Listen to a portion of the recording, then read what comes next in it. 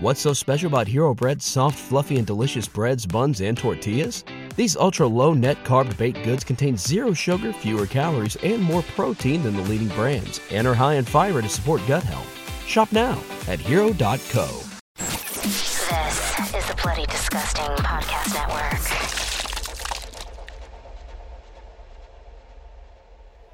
You're listening to Nightmare on Film Street. The current time is 6:66. Traffic is clear ahead from here to the afterlife, but it's hell outside. For the next hour, you're on Nightmare Time.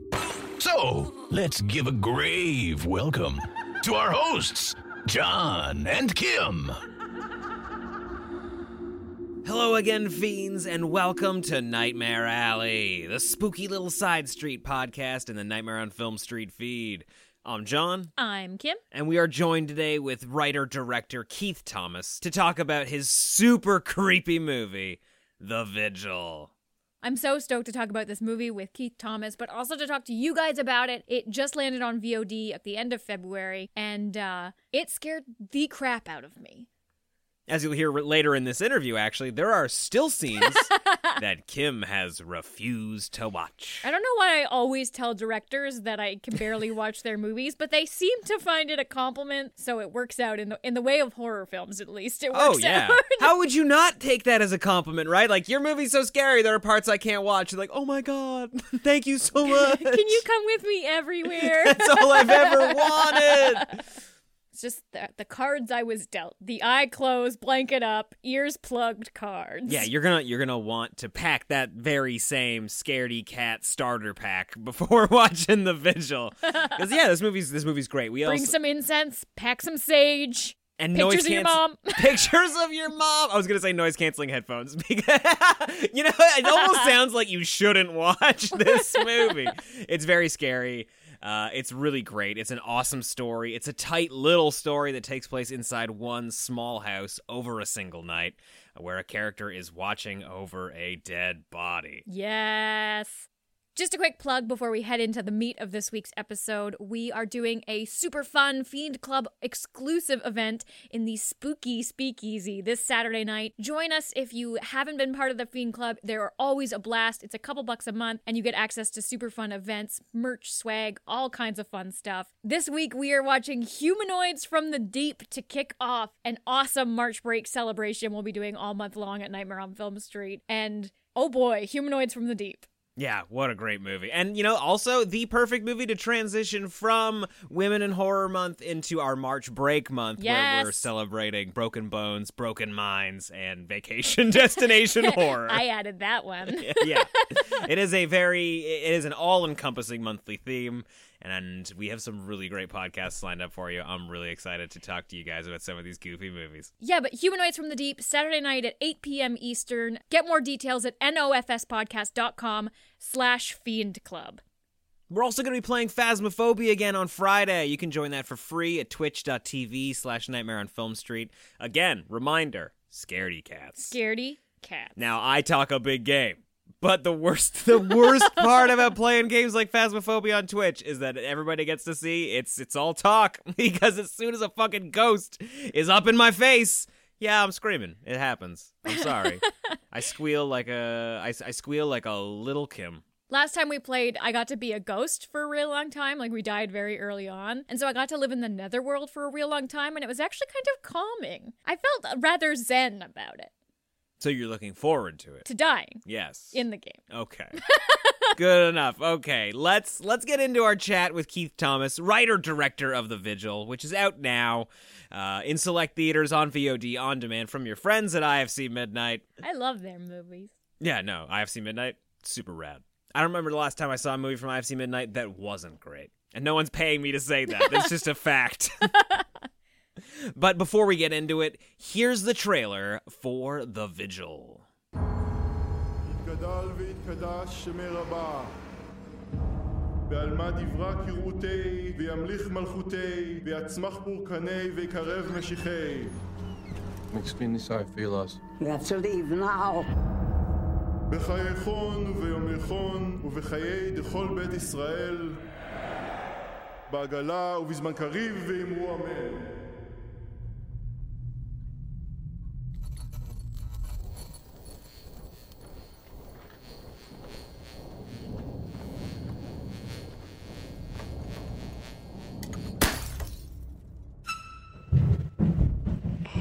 Mrs. Litvak.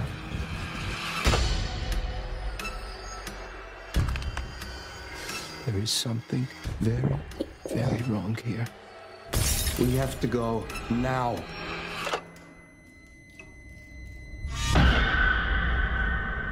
It won't let you live. Mrs. Litvak, what won't let me leave? The magic. It will make you see terrible things. ועל דברה כרותי, בימליך מלכותי, ויצמח פורקני וקרב משיחי, וחייפון וביומלפון, ותפארת בכל בית ישראל, בעגלה ובזמן ואמרו אמן. The Mazik will find another broken person. It will never behind you.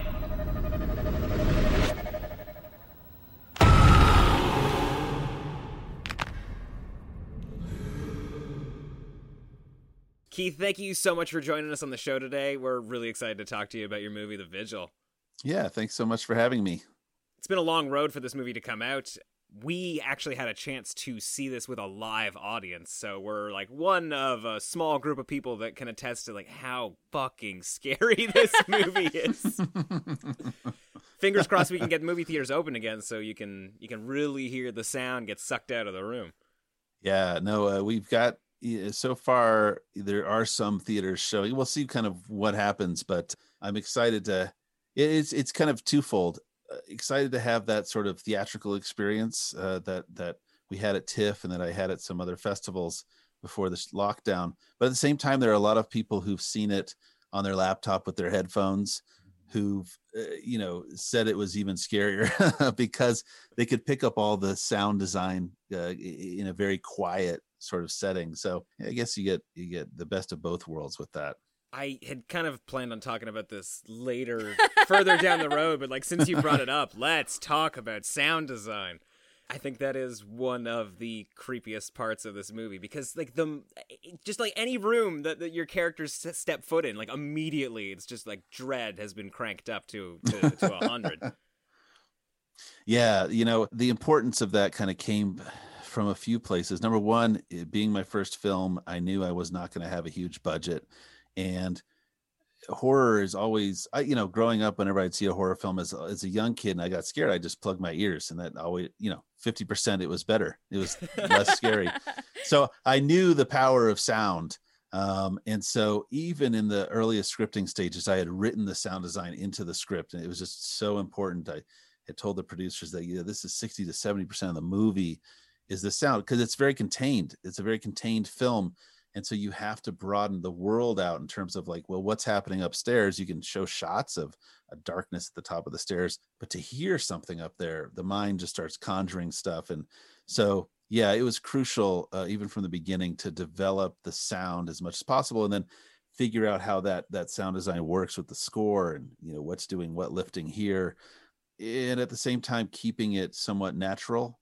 Not we're hearing an elephant upstairs, but that somehow this feels as though it makes sense in the world that which we're in, and then playing with that as the psychology shifts, as things get more and more intense.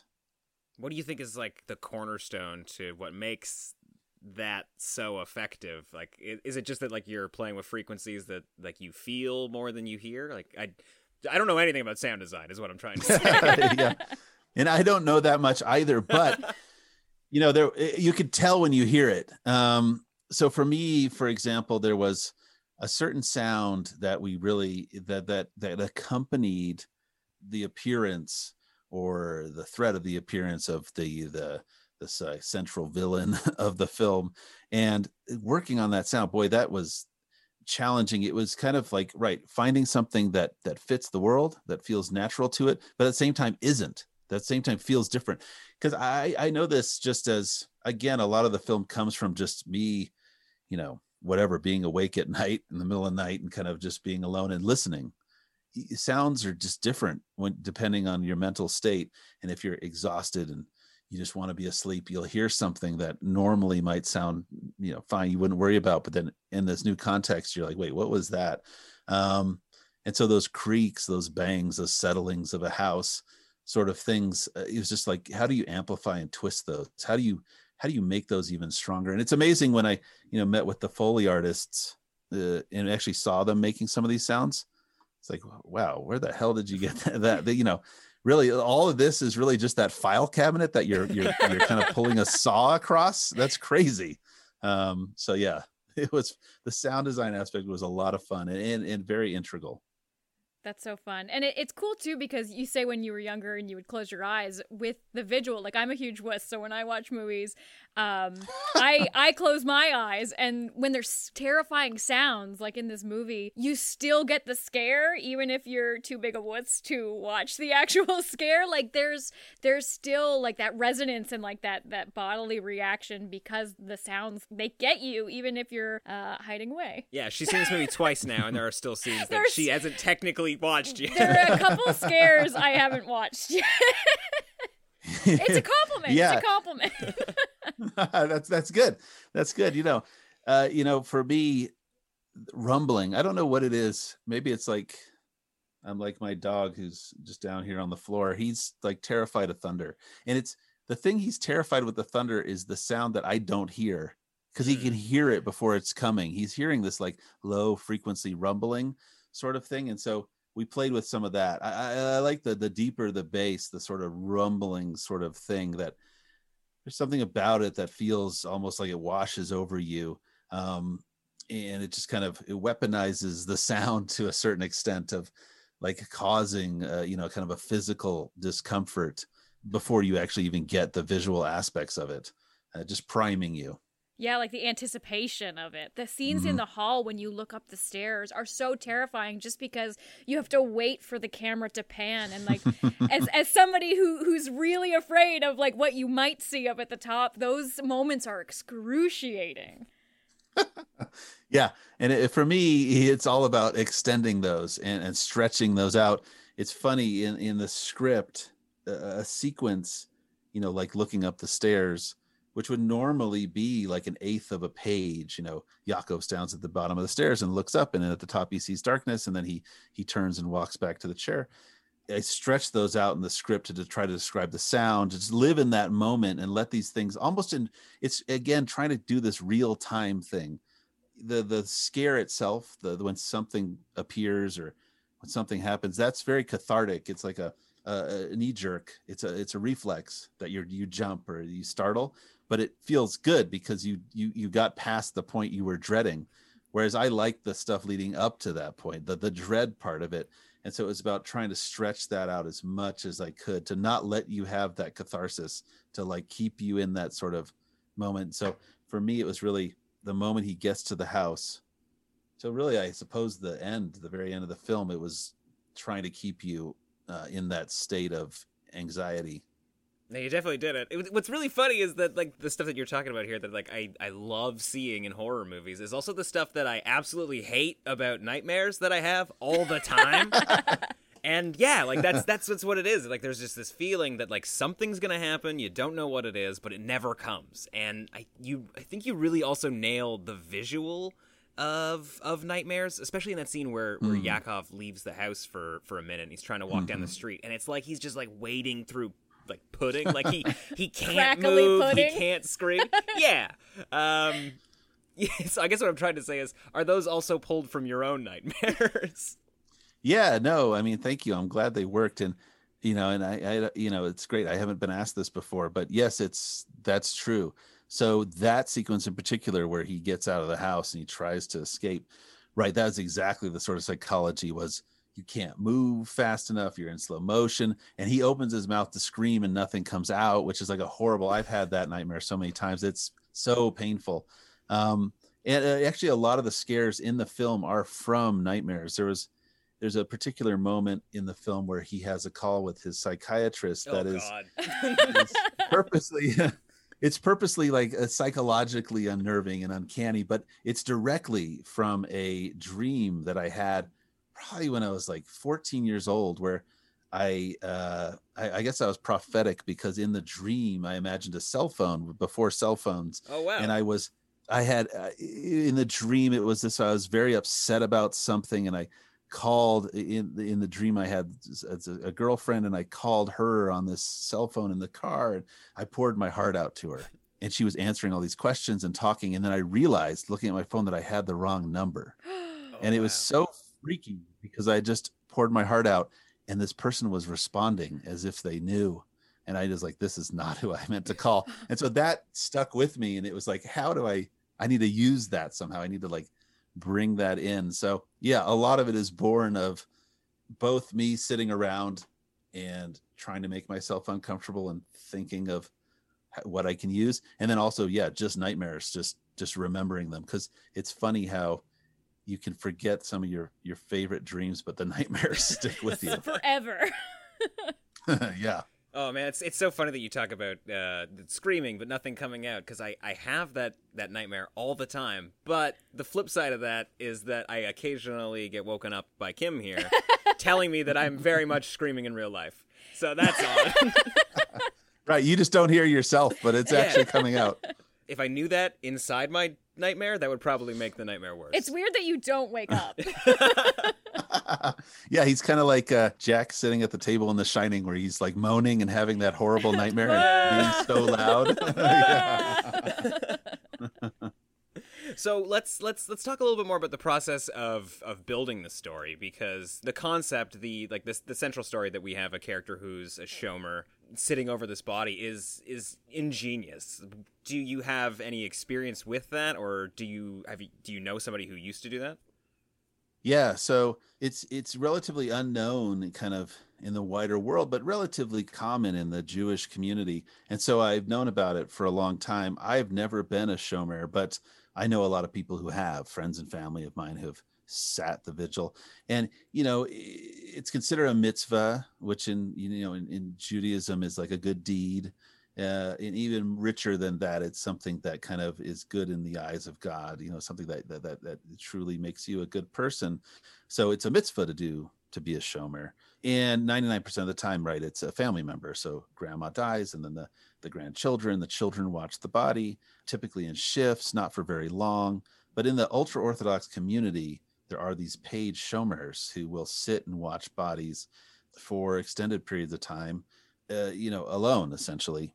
And that was always fascinating to me. And number one, I was like, how is it that no one has made a movie with this setup? Yeah. Because, sitting with a dead body is just inherently, uncomfortable.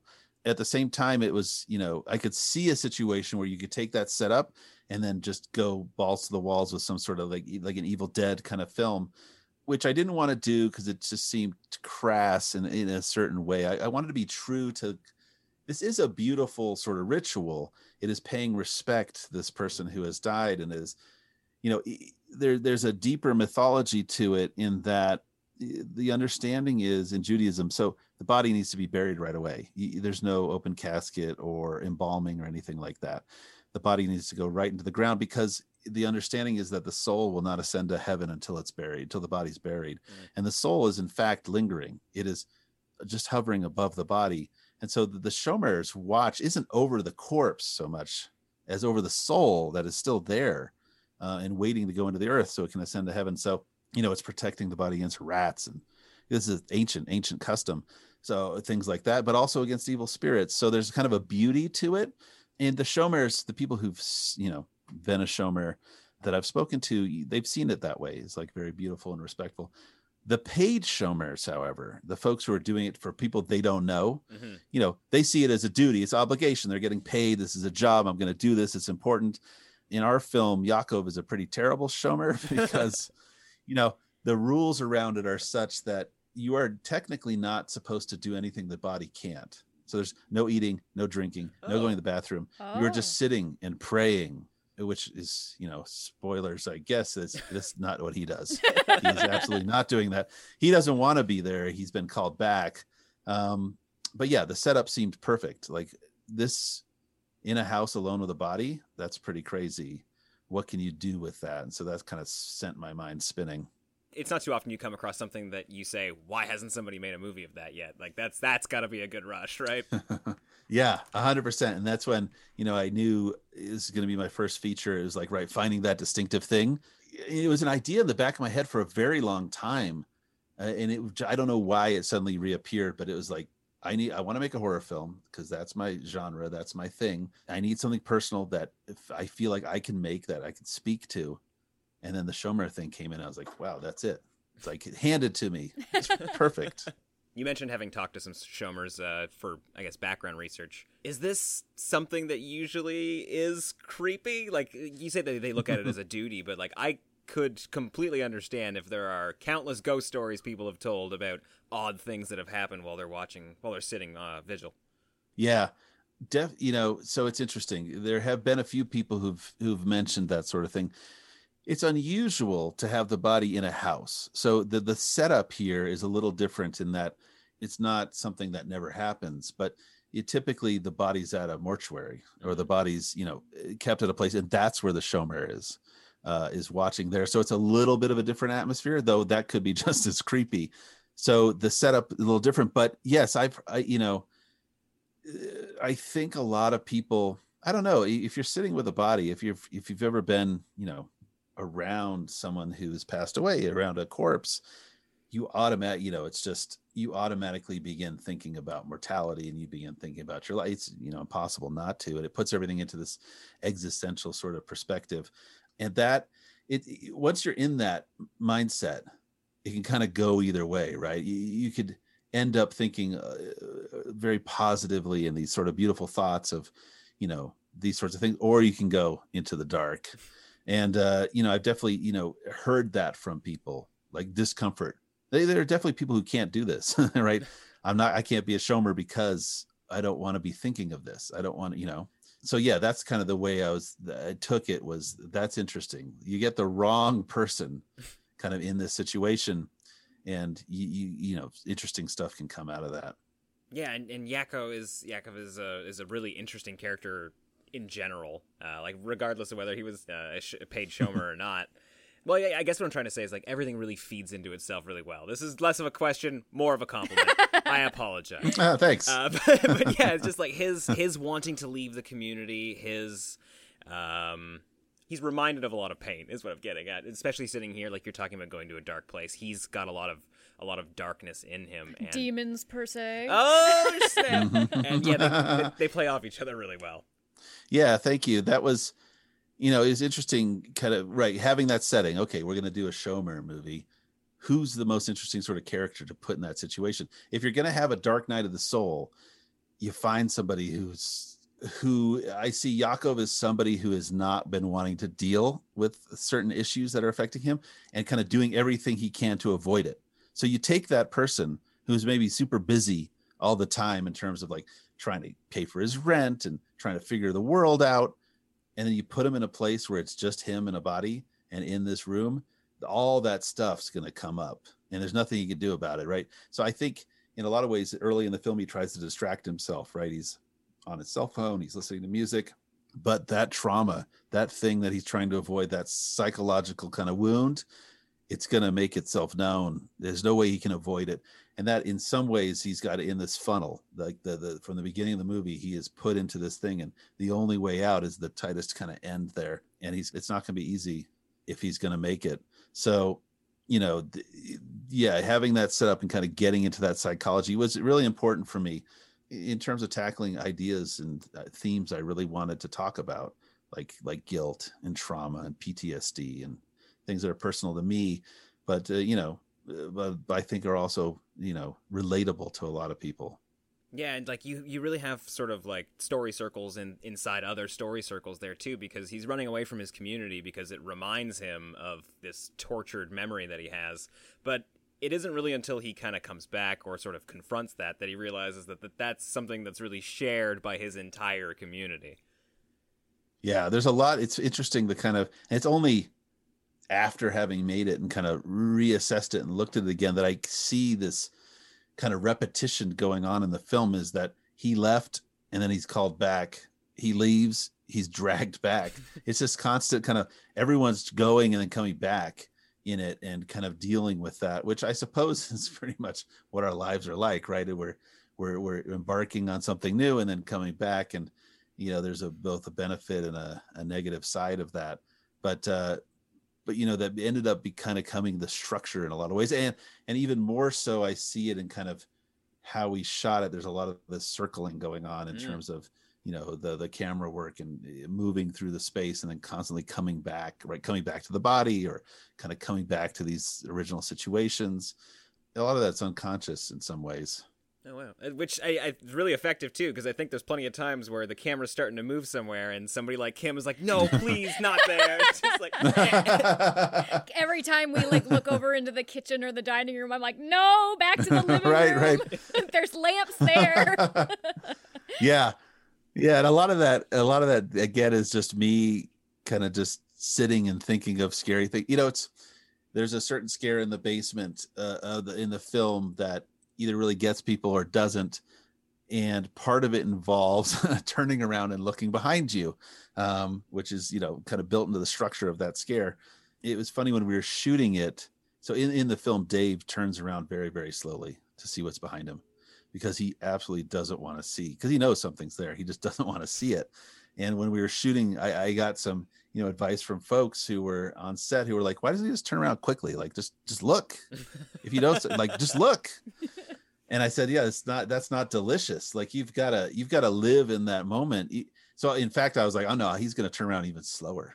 So I'm going to make it even slower now, because I've been there. I know what that's like. You hear something behind you, or, I think it's like, there's a Coleridge. I think it's Coleridge. There's a poem by Coleridge that talks about a guy walking down a street alone at night, and he knows there's something behind him, but he doesn't want to look. He just wants to keep walking because he knows it's back there. And the moment you look and see, that's the moment you're going to lose your shit, right? That's like, it's over. So, right, drawing that out and kind of making that is a lot of fun for me.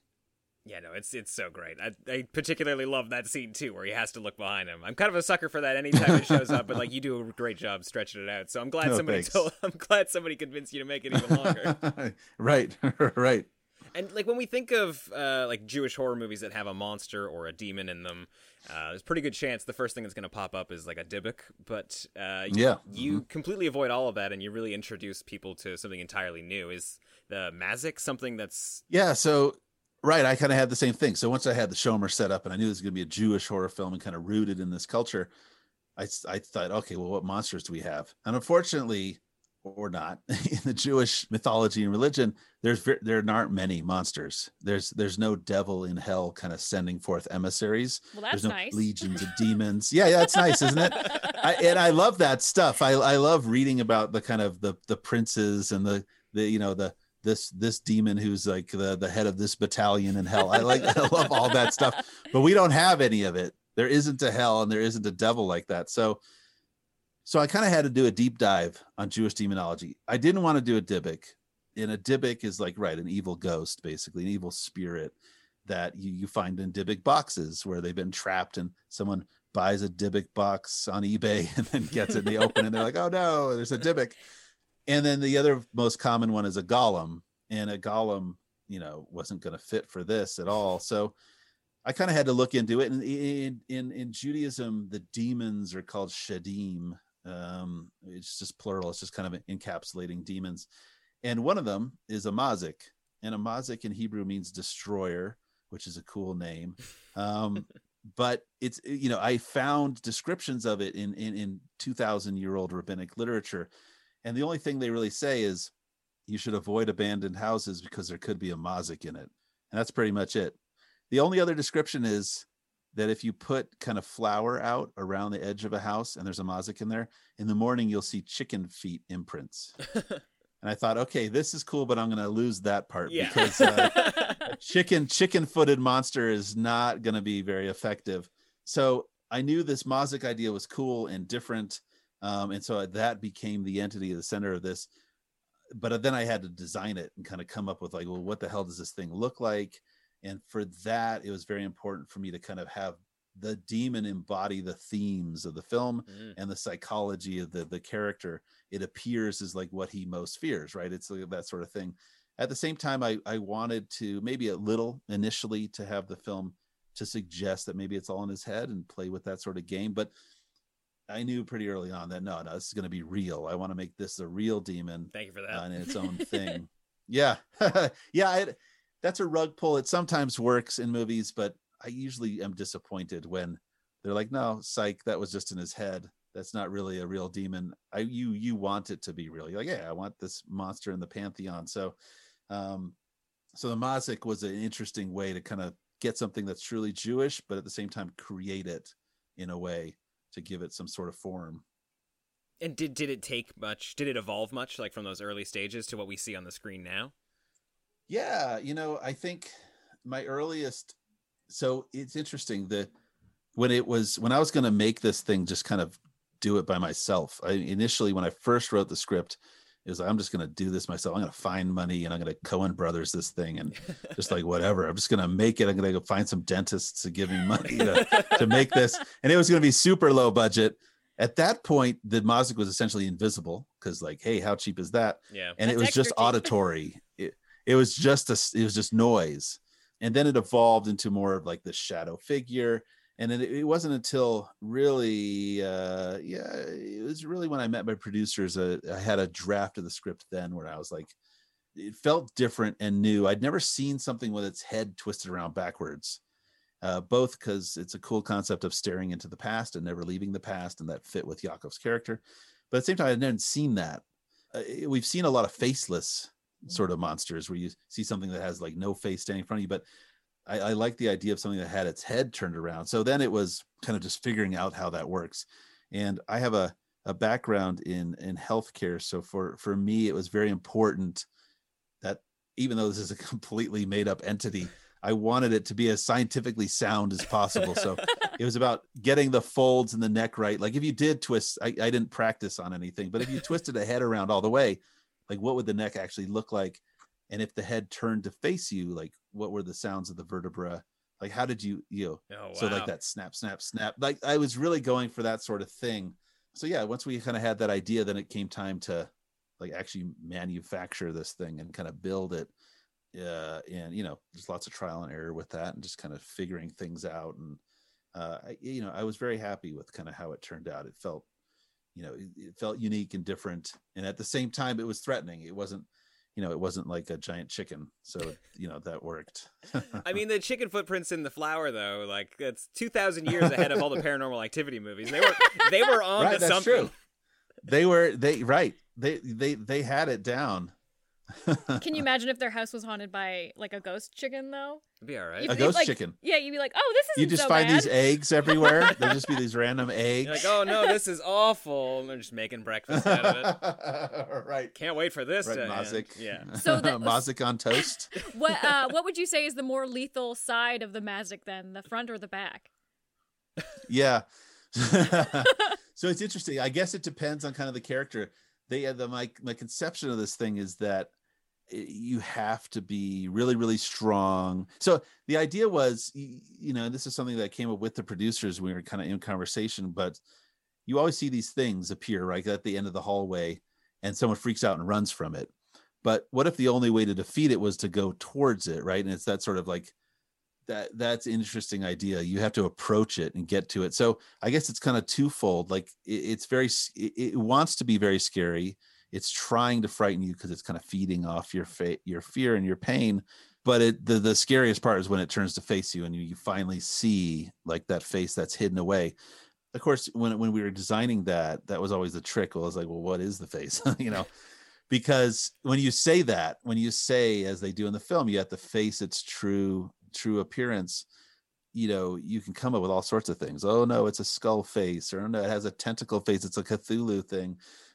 And that immediately some people will be like, oh, that's not scary. So you're building something that's tricky. So for me, it was really, again, it had to go back to character. Like whatever that face is going to be, it's got to have direct impact to Yakov and what he's experiencing. It's a really great sequence, like the finale where he's moving toward it and everything. We're not going to talk about it in great detail, but it's really, really effective. I love it. But also it does something that is very familiar in these types of movies, but entirely new because of how you've approached it. Like we're used to seeing people with EMF readers and whatever ghost technology, but Yakov sort of gears up with a bunch of stuff that I know nothing about. So I was hoping maybe you could tell us what all that stuff is. Right. So that's tefillin, and it's essentially something that is used in prayer.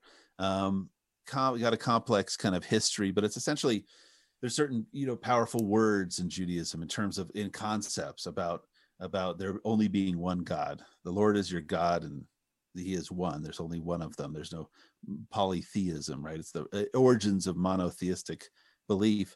And there's a statement that you should bind those words, before your eyes and upon your arm and your hand. And this is taking that literally. So the straps that he puts on is the binding, it's binding it. And then the box that's kind of on the head there contains the prayer. So it's something that people do using tefillin that kind of is a spiritual act that kind of gets people. It's something that it's done for lots of reasons, but one is just kind of being in connection and kind of being at peace. At the same time, it's kind of like spiritual armor. You can kind of see it as, so for me, that sequence was really about him gearing up to go into the darkness and getting ready. And I was like, I think my initial stab at that scene in the script was very much Evil Dead. It was very much like when he puts the chainsaw in his hand. And I was like, yeah. You got like, we're gonna dolly in at a Dutch angle as he's like doing each strap, like boom, boom, boom. And I realized this is just, it's not going to work. It's going to be it's going to be silly. So we kind of found this middle ground of he's putting it on. We get that it's armor, and that's going to ready him for this encounter that he's about to have, this sort of like the culmination of things. And at the same time, it's coming from a place of, this deep religious meaning. It was it's a powerful scene to shoot. The tefillin that he's using in that is from one of my producer's grandfather. So it's well worn and well used going back 100 years. And it was an emotional sequence, both for Dave and for everyone there. And but also triumphant. And I think the score, once Michael Yuzurski put that score in there, kind of really, we amped it up and we were like, okay, yeah, we're really going for this. This is his shield. It's nice too, because most often in horror, a lot of those, like the hero goes up against the demon battles are done through a Christian lens. So it's more of like Catholicism and like the traditional, like, the holy water and whatever the purple garb, the purple sash, but we get to see a different version of that and like the tools of faith being used in a unique way. Yeah, and that was important to me, was kind of like, how do we kind of show something that feels familiar? And I didn't want to explain it. So, there's a bad version of this where someone would have said, hey, go put on tefillin, it does this and it means this, right? Yeah. And kind of given that exposition before he did it. I didn't want to do that because I thought it would just make sense. People would just get, okay, this is what this thing means. At the same time, it's different. It's something that we're not used to seeing.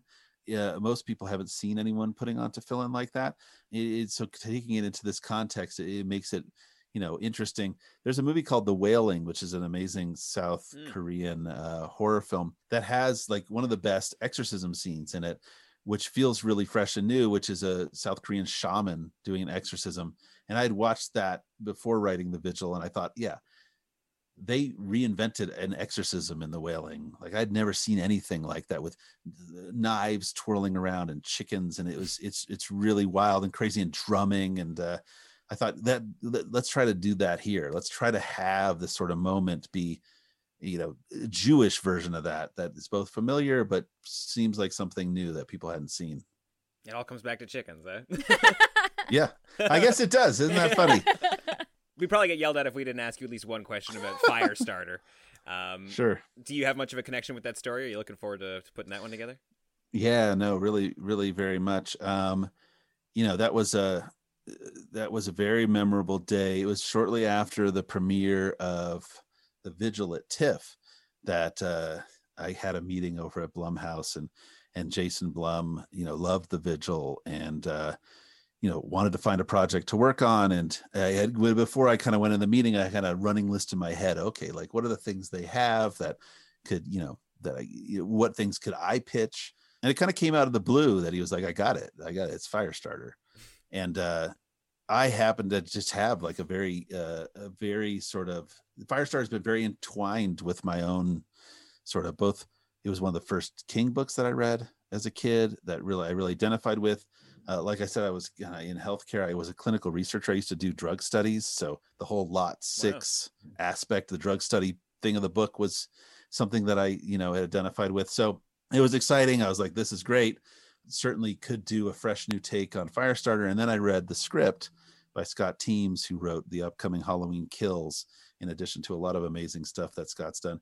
And the script blew me away. It was just like, wow, this is great. So yeah, really excited about it. We're hopefully shooting it this year. We've got a great cast attached. And I think that, if you love the book or even the original 80s film, you're going to really find something new and fresh and fun that is very true to the book in this version of Firestarter. And for me, it kind of continues a lot of the same thing that I loved in The Vigil in terms of like making The Vigil, which was, getting into these tense, raw, emotional experiences of people, faced with things that they can't explain. Right on. Yeah, we're really looking forward to it. And congratulations. I probably should have started with that. Oh, thanks. Yeah, and yeah, they just recently announced that you've got Michael Greyeyes on the cast as well. That's gonna be awesome. He's and really intense. it's funny. He is. Yeah, no, he's amazing. He's gonna make an incredible Rainbird. And I had seen Blood Quantum, of course, at TIFF. It played Midnight Madness along, with The Vigil. Yeah, so I'd seen Michael Greyeyes then, and I'd seen him in other stuff before, but yeah, I was really excited to meet with him for Rainbird, and we really came up with a really interesting way into the character and to kind of create this relentless force of nature that he is. That I think is really going to surprise people. So one question that we like to ask everybody at the end of our interviews: what's your dream drive-in double feature? If you could program 2 movies at the drive-in, what would you play? Yeah, so I think given the sort of sound thing that I really like in terms of, as we talked about with The Vigil, I'd go with kind of a sound horror double feature, which would be Pontypool. Yes! Film Pontypool.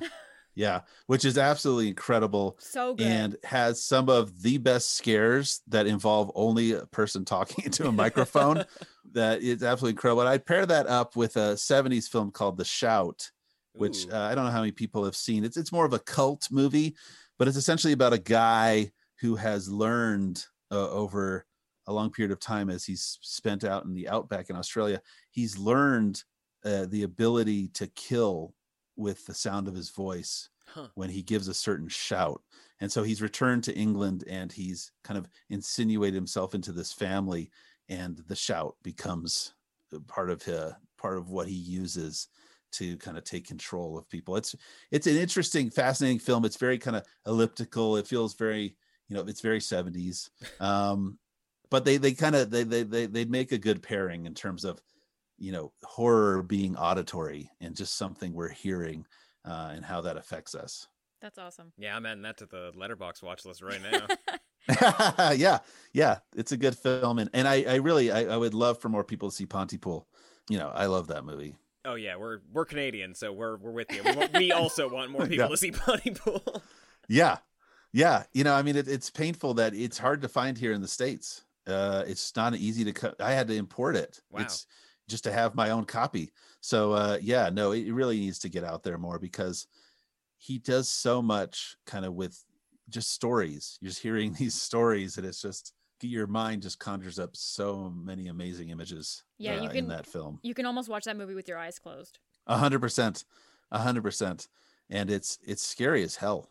It really is. It's like a very fresh take on kind of quote unquote zombie story. So yeah, I love it. Yeah, it's real good. Thank you again for taking the time to talk to us. I can't wait for people to see your movie and to hear about how many people couldn't finish it because they were too scared. Yeah, that's a wonder. I love that. I love that happens. That's good. That means I did something right.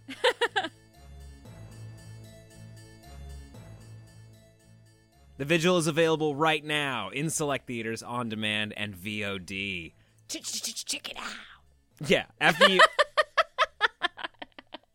you've had a chance to watch it, hit us up on Twitter and let us know what you thought. You can find us at NOFS Podcast. We're already talking about it in the Nightmare on Film Street Discord, which you can find at nofspodcast.com/Discord. And if you're still on Facebook, because groups are the only good thing about Facebook, facebook.com/groups/horror fiends of NOFS. I love how anytime we have to we plug Facebook now, it's just like, yeah, Facebook, I know, but... It's kind of been that way for a while. Yeah, Facebook did this to itself. You did this to yourself, right? Facebook. If only Mom would realize that Facebook is useless, we could get rid of it. Right now, it's just fake news and MLMs. And like, no, I don't want any goddamn lip sense. But also our horror group is there, and it's still pretty great, so... Oh, yeah, no, I still like groups. If you're on Facebook. Yeah, groups. And you're sick of MLMs, come see some horror memes. But that's it from us this week. I'm Kim. I'm John. Stay creepy. It appears you made it out alive, but we'll get you next time. Help us to grow the horde. Leave a 5-star review on Apple Podcasts or wherever you subscribe. More terror can be found lurking on our website, nofspodcast.com. Until next time, stay creepy, fiends.